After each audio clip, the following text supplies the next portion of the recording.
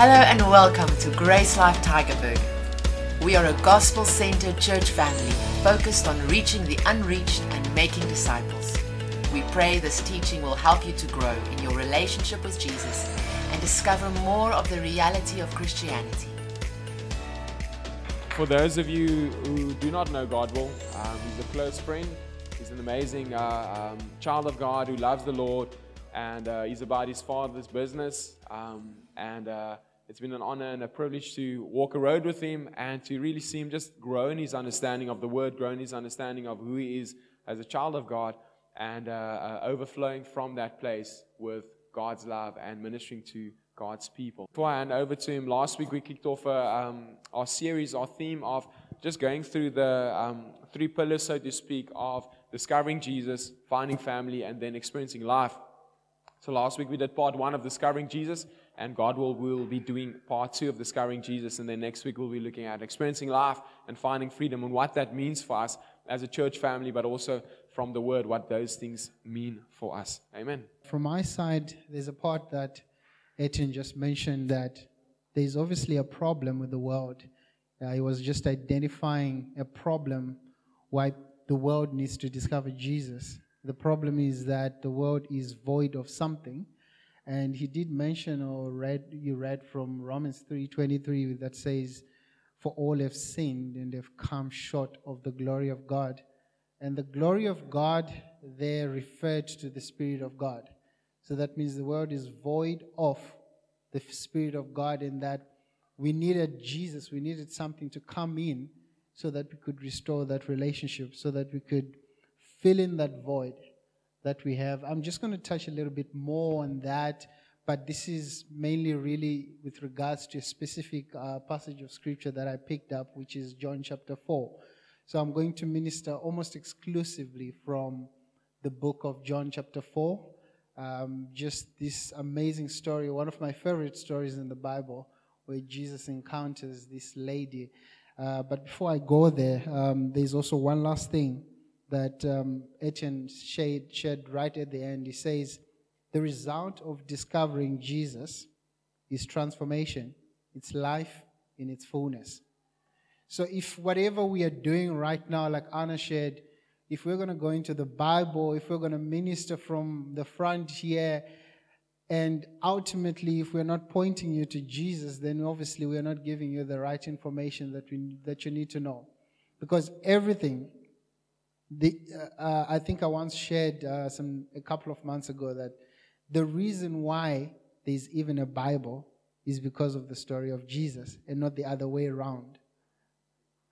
The reason why there's even a Bible is because of the story of Jesus. So it's not like we are going to the Bible to try and, yes, we go to the Bible to try and find Jesus, but the reason why the Bible was even compiled and written was because there was a story about a man that lived, and people found it worthy to record his life or to write about him because of what he had accomplished on earth.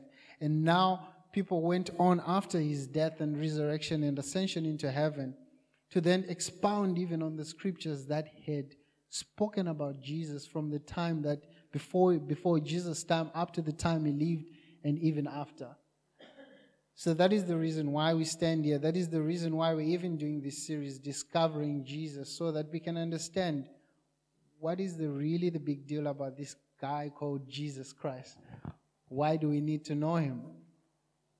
So, like I said, I'm just going to minister from John chapter 4 exclusively. But before I go there, I had a thought in my mind that just came to my mind that says it's better not to be offended than to try and get back to a place of peace after being offended.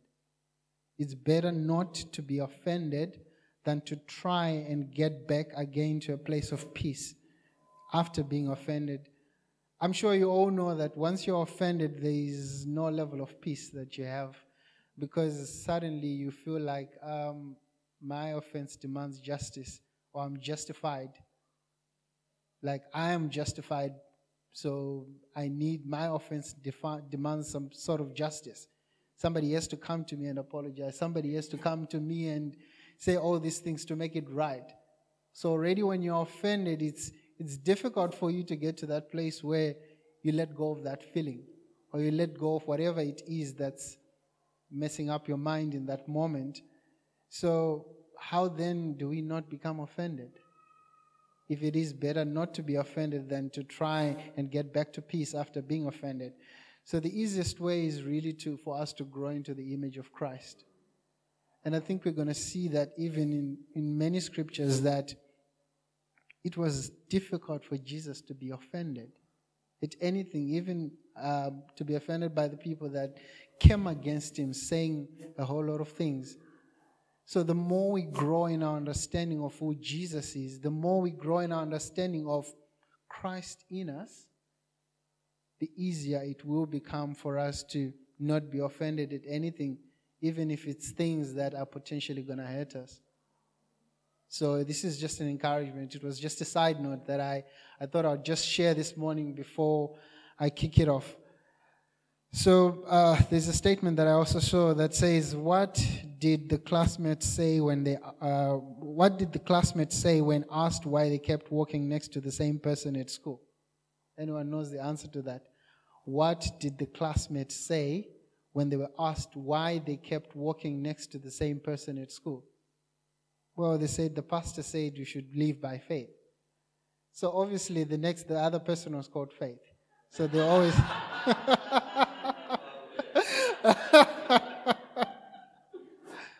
No, I know it took a little bit longer for you to register that, but that's exactly the point. I saw another statement that's cool that says humor disarms people. Obviously, we started with a little bit of some heavy stuff, so it's good to be in a place where we're all comfortable, we're all ready to receive, we're all, just experiencing that laughter, because I think laughter also adds on to the many years that we need to live. Amen. So just to kick it off, we're just going to read from John chapter 4, starting from verse 3. I'm going to be reading this entire chapter in parts, in bits and pieces, but I'll open up with John chapter 4, verse 3 up to 5. It says, "He left Judea and departed into Galilee, but he needed to go through Samaria.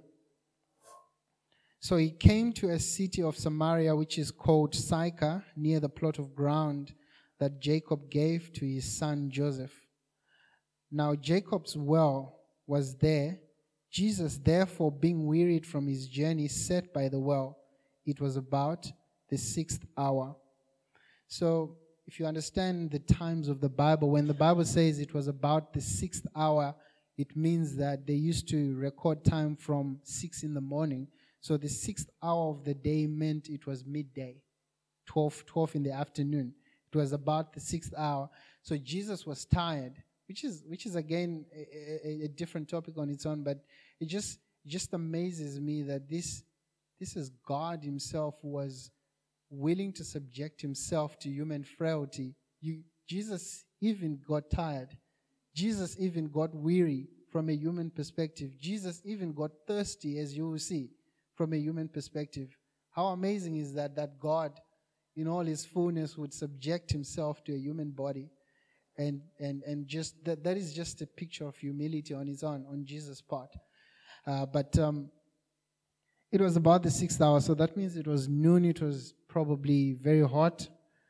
But I like the statement that says, I'm intrigued by the statement that says, but he needed to go through Samaria. If you understand the history that is there between the Jews and the Samaritans, you understand that there was no friendship that existed between the Jews and the Samaritans.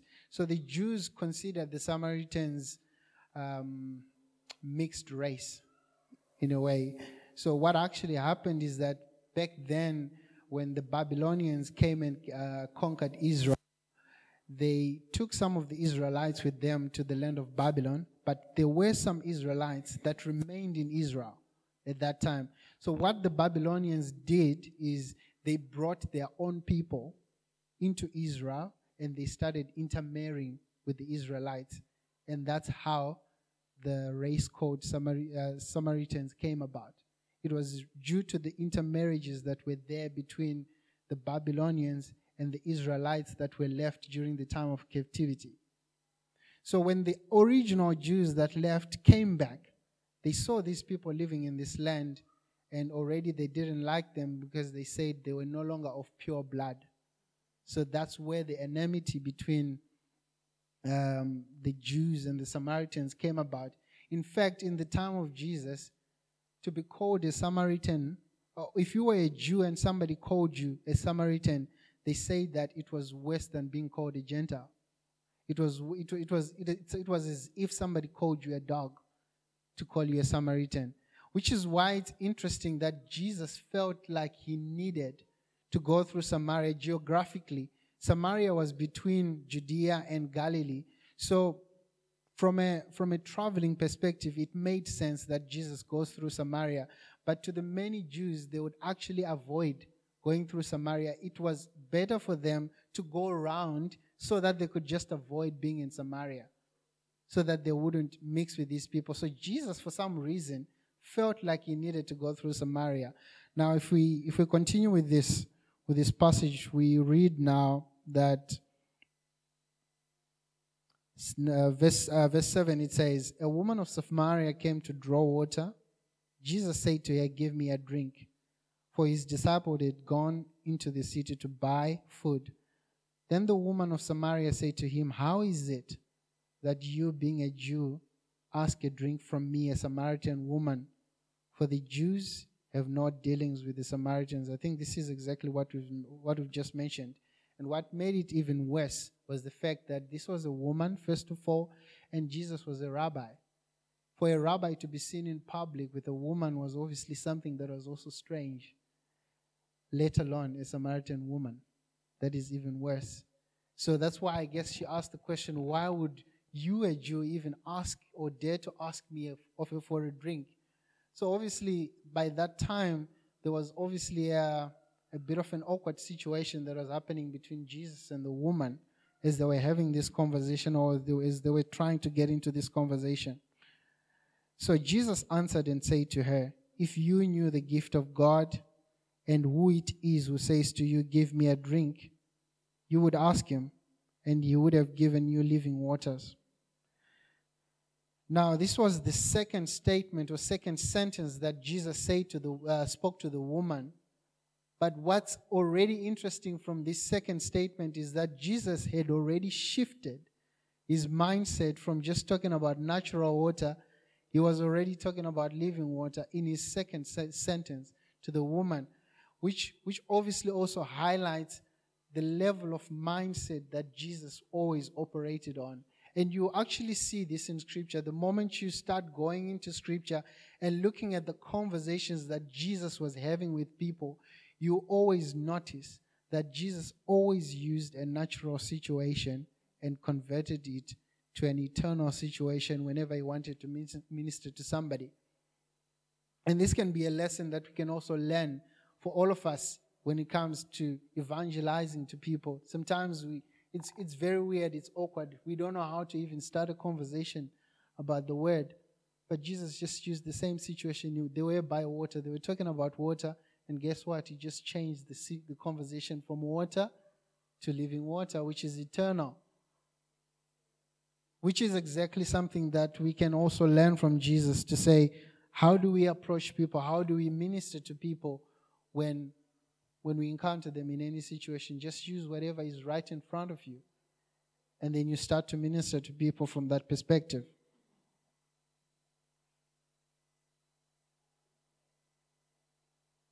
So the way that Jesus initiates this discussion, you can notice that it's obviously intriguing.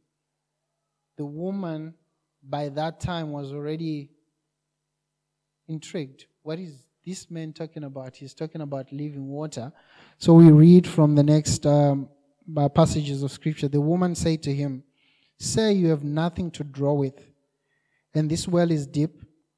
Where do you get that living water? Are you greater than our father Jacob, who gave us the well and drank from it himself, as well as his sons and his livestock?" Jesus answered and said to her, "Whoever drinks of this water will thirst again, but whosoever drinks of the water I shall give him will never thirst. but the water I shall give him will become in him a fountain of water springing up into everlasting life. So the living water that Jesus was talking about in this instance, he was actually referring to the Holy Spirit. And how do we know that? We know that from John chapter 7, when John actually explains this. In John chapter 7, if you read John chapter 7, I'm just going to go. John chapter 7, verse 37 to 39, it says, "On the last day, that great day of the feast, Jesus stood and cried out, saying, 'If anyone thirsts, let him come to me and drink. And he who believes in me, as the scriptures have said, out of the heart will flow rivers of living water.' But this he spoke concerning the Spirit, whom those believing in him would receive. For the Holy Spirit was not yet given, because Jesus was not yet glorified." So that means in this instance, Jesus was already introducing the idea of the Holy Spirit to the woman. And so living water is a metaphor that Jesus used to refer to the Holy Spirit. He was talking about the living water, which is the Holy Spirit. And I also read from Isaiah chapter 44, verse 3, just to confirm that. It says that, "For I will pour water on the thirsty land and streams on dry ground. I will pour my Spirit upon your offspring and my blessing upon your descendants." Do you notice how the woman responds to Jesus by talking about our father Jacob and this well? Are you greater than them? Do you all notice how Jesus didn't even respond to your question? Jesus did not respond to the woman's question about, are you greater than our father Jacob, who gave us this well and his descendants? Rather, Jesus chooses to focus on the things, on the aspects of the conversation that were going to make a difference in that woman's life instead of engaging in argument. Oftentimes in our lives, we find ourselves having discussions with people, and obviously sometimes they come with strong opinions about different subjects. It's very easy to be drawn into an argument. For Jesus, it was more important for Jesus to win this soul than to win the argument. We know Jesus knew almost everything about this woman. Instead, he chooses not to argue about who's greater, who's not, whose well it is, whose well it is or not.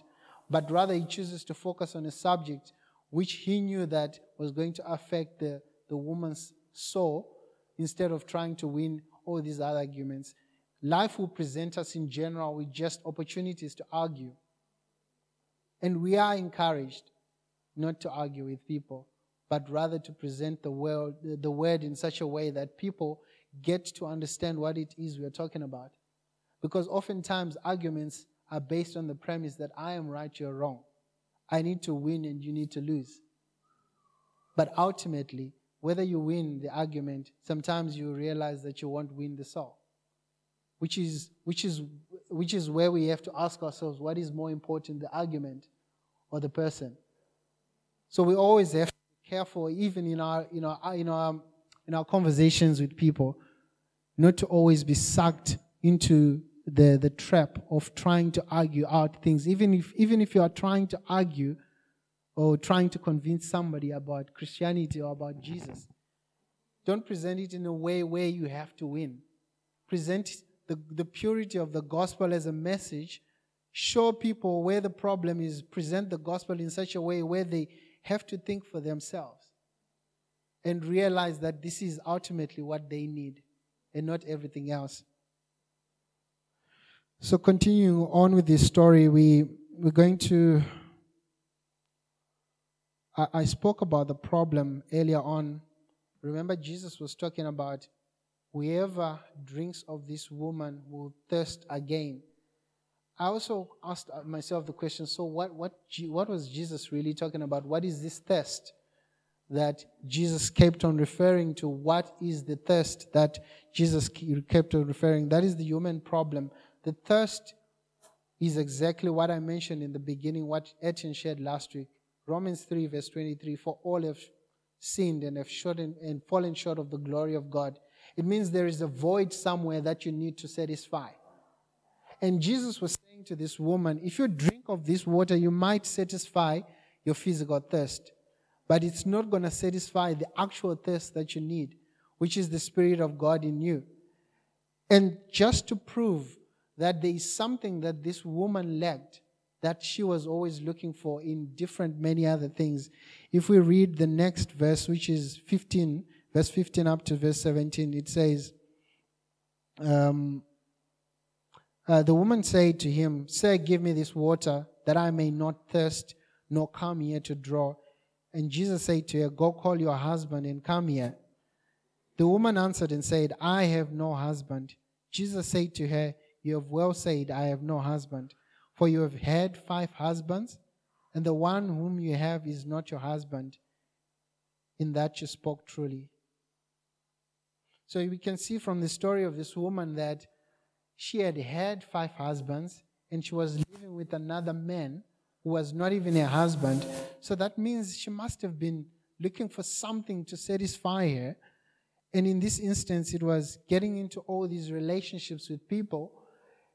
But she hadn't yet gotten to that place where she could be fully satisfied even by those relationships. That's why she kept on getting into more and more of these relationships. And guess what? Jesus knew everything about her because he had the Spirit of God in him. And he spoke to this woman not in a condemning way, but he showed her a true picture of who she was. Not in a way that says, I condemn you, woman, you are a very sinful woman. So I am condemning you right now because you've had 5 husbands and you're also now shaking up with another man.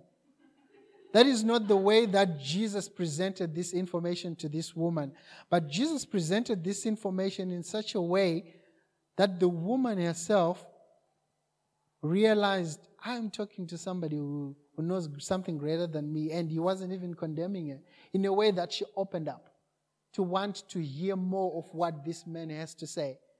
But oftentimes, especially in our Christian circles, we often deal with many people who've got many different problems and many different issues in life. And the temptation is always to point out people's wrongs. The reality is the entirety of the ministry of Jesus Christ was a ministry that was focused on winning the lost souls back to the Father. And he encountered many people that he had done so many things. He ate with tax collectors. Tax collectors were considered the sinners of sinners because of their not so reputable behavior with finances. And yet Jesus found himself eating with those people. The woman that was caught in adultery. Do you know what Jesus asked her right at the end when everybody left? He says, where are the people that wanted to stone you? Did they not condemn you? And then the woman said, they left and no, they did not condemn me. And then Jesus said, neither do I. And yet we find that this woman had been caught in the very act of adultery. And yet Jesus' gift to her was a gift of no condemnation. And because of the gift of no condemnation, guess what? That is what led people to repentance. The Bible says in Romans chapter 3, I think it says, for it is the goodness of God that leads people to repentance. It is not our condemnation. It is not our pointing of the rights and the wrongs that leads people to repentance. But it is the goodness of God that leads people to repentance. And this is just an encouragement, just to show you what the heart of the Father is. Jesus is not concerned about whether we're doing A, B, C, and D. Yes, he knows that some of the things that we are doing are wrong. And in many instances, what we do that is wrong affects us, not him. But he is coming to us from the perspective of, I know what your problem is. The problem is that you're void of the Spirit of God, and as long as you don't have that Spirit, you always try to find something to fill up that void. And that something could be money. That something could be relationships. That something could be anything that you can think of from a material perspective. We're always looking for the next best thing, the next best motivational speech, the next best whatever you call it, you can fill in the blanks. But the reality is God, our Creator, who created us, knows that there's only one thing that is needful. Only one thing that is needful. And that is the Spirit of God living in men. Because that's the only thing that can satisfy us, that can have a lasting satisfaction in our lives. Amen. All right, so if I read from Isaiah 64 verse 6, again, this is another passage of scripture that was read last week. This just proves to us what kind of state the world is in. It says, but we are all like an unclean thing, and all our righteousnesses are like filthy rags. And we all fade like a leaf, and our iniquities, like the wind, have taken us away. So Isaiah writes and says, we all, before we encounter Jesus, before we have the Spirit of God, the way that God sees us is we are like filthy rags, like something that is of no value. Obviously God values us, not in a way that God doesn't value us. God obviously wants to be in relationship with us, but He's saying that our deeds and all the things that we try and do for Him, He sees them like filthy rags, like an unclean thing. That means that there's a problem there, because the only righteousness that matters to Him is the righteousness that comes through faith, the righteousness that comes through Jesus Christ. We can try all we want to try and please God, to get to a place where we are right with God, but we can never get to that place as long as we don't do it with Jesus. The only way we can get to a place where we are 100% righteous, 100% pleasing to God, is if we do it with Jesus. One of the best statements I've heard from Joseph Prince, he says, righteousness is not right doing. Righteousness is not right doing, but it is right standing with God as a result of right believing. If you believe right, you always live right. So we have been preached a gospel or a message that says, do the best that you can and God will be pleased with you. But that's not what pleases God. We know from Hebrews that it is impossible to please God without faith. Faith in Jesus Christ is the only thing that pleases God, because that is what He's saying is, I have put my everything in the perfect one, that is Jesus Christ. You only believe in Him and you will have exactly the same account as Him. That is the only thing that can please God. Faith in Jesus Christ. Now as we continue with our story from verse 19, the woman said to him, Sir, I perceive you are a prophet. Our fathers worshipped on this mountain, and you Jews say that in Jerusalem is the place where one ought to worship. Jesus said to her, Woman, believe me, the hour is coming when you will neither on this mountain nor in Jerusalem worship the Father. Sorry about that. Worship the Father. You worship what you do not know. We know what we worship, for salvation is of the Jews. But the hour is coming and is now when the true worshippers will worship the Father in spirit and truth. For the Father is seeking such to worship Him. God is spirit, and those who worship Him must worship in spirit and truth. The woman said to him, I know that the Messiah is coming, who is called Christ. When He comes, He will tell us. When He comes, He will tell us all things. Jesus said to her, I who speak to you am He. So at this particular point, Jesus reveals Himself to the woman. Again, there was another opportunity to argue about where is the best place of worship. But Jesus didn't focus on that. Jesus again took back the attention from we need to be in Jerusalem or we need to be in this mountain. He took back the attention from that, and he went back and he refocused again on the same message that he was talking about. He says, those who worship him will worship in spirit and in truth. Now is the time where we worship doesn't even matter. So our worship, our true worship, is not a matter of location.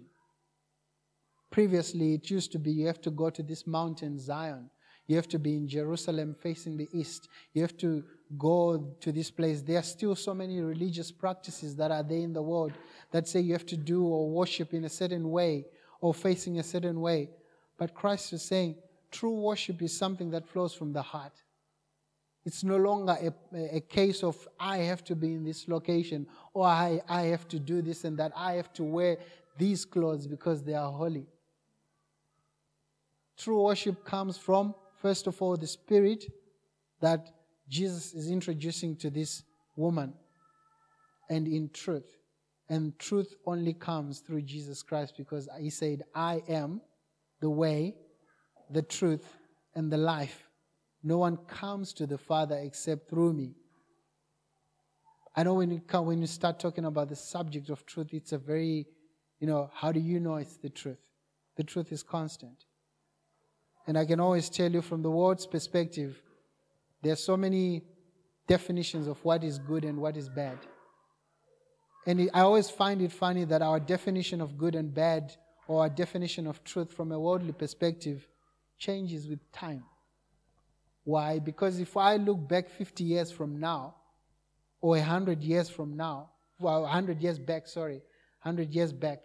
and look at the people that lived in that time, I'll probably condemn them and say, but how could they have lived like this? And how could they have allowed this and that to happen? People who will live 50 years, 100 years from now will probably look at our time and say, but how could these people have allowed such and such things to happen? Maybe because the laws of the land have changed over time, that have now allowed certain things to happen, certain freedoms to occur. Does it mean that the fact that you're living in this time and you're going to be condemned 100 years from now means you're wrong?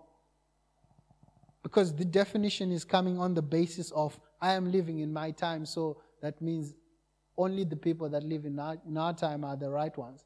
The ones that lived before us are not. Is that it? How can our definition of right and wrong be based on that? Our definition of right and wrong has to be based purely on the truth that is Jesus Christ. That is why from the beginning, I know David Youngren was sharing this a couple of weeks back about the tree of the knowledge of good and evil. I always find it fascinating that there were two trees in the Garden of Eden. One, the tree of the knowledge of good and evil, and the tree of life. I always wonder why this one was called the tree of the knowledge of good and evil. I can understand God being good, that He wouldn't want us to know what evil was. So I can understand from my mind if God had called it the tree of the knowledge of evil. But why is it that God didn't also want us to know what good was? Because like I just mentioned, our definition of good changes. So it's only one of two decisions. It's a decision between life or death. The moment we get sucked into, I am right, this is wrong. Like for example, let me give you a very good one. Many people in this place right now, I've gotten to learn from a lot of my Africans, brothers and sisters, to braai. They love their meat.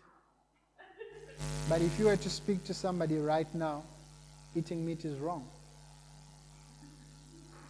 So does it make all of us right here wrong? Just because they now have a preference for a specific thing, does it make everybody else who doesn't have the same opinion wrong? Because that is the human standard. The human standard will always focus on what you do and what you don't do.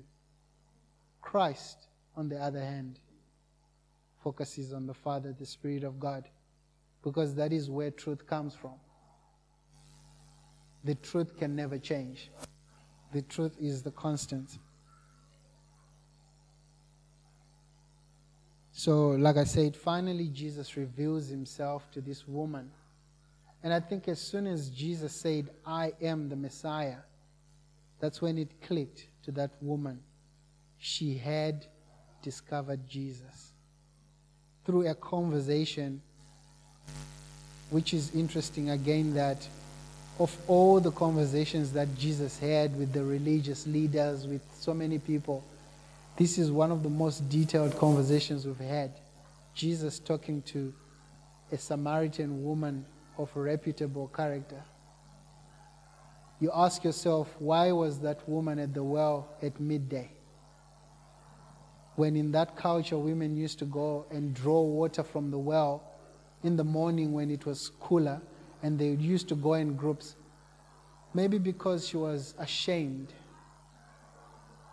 She saw herself ashamed. That's why she was alone at a weird hour of the day drawing water. Because she couldn't stand being in front of other ladies, because they would speak about her. Maybe not in so many words, but even the eyes would just tell her, oh man, everybody's talking about me. And for good reason. She was a woman not of a reputable character. We could tell from the story, from the conversation with Jesus. But those are exactly the people that Jesus was called to seek and save the lost. So it doesn't matter really what your story is. As long as the moment you encounter Jesus, your story matters to him, but much more than that. It matters that you understand that he came to seek you, that you can be drawn back to the Father, that you can experience the Spirit of God in you back, that whatever it is that you've been seeking that is void of you, the moment you discover Jesus, you discover life, the living waters. And we can see by the ending of this story that in verse 28 and 28 to 30, it says, Then the woman left her water pot and went into the city and said to the man, Come and see a man who told me all things that I ever did. Could this be the Christ? Then they went out of the city and came to him. Her questionable reputation became a basis of evangelism because she encountered Jesus. It didn't matter anymore to her that people knew her as a person who is not of right standing.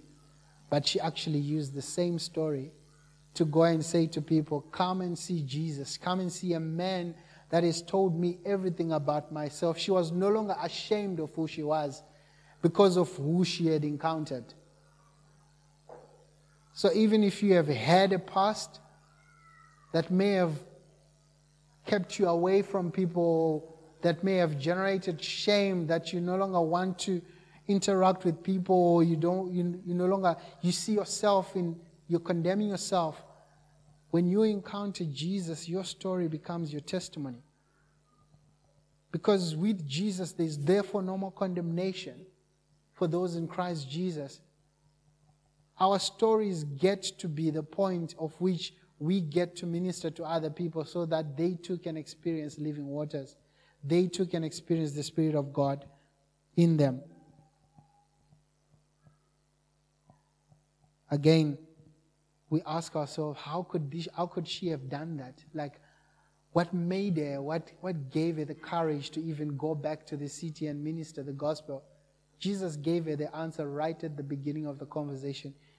In verse 13, Jesus answered and said to her, Whoever drinks of this water will thirst again. But whosoever drinks of the water that I shall give him will never thirst. But the water that I shall give him will become in him a fountain of living water springing up into everlasting life. She encountered the living water and she drank from it. And guess what happened? She too became a fountain for other people to drink from.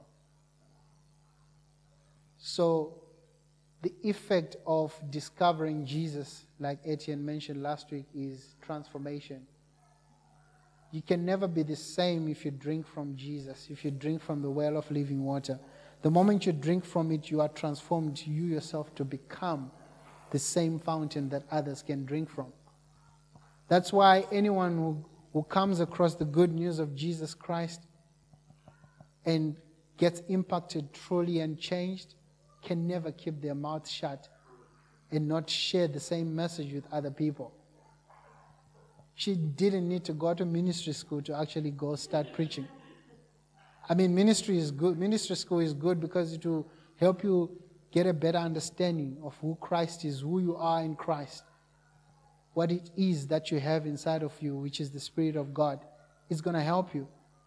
But the Spirit is enough to make us ministers and ambassadors of the same gospel that has changed our lives. The Spirit is enough.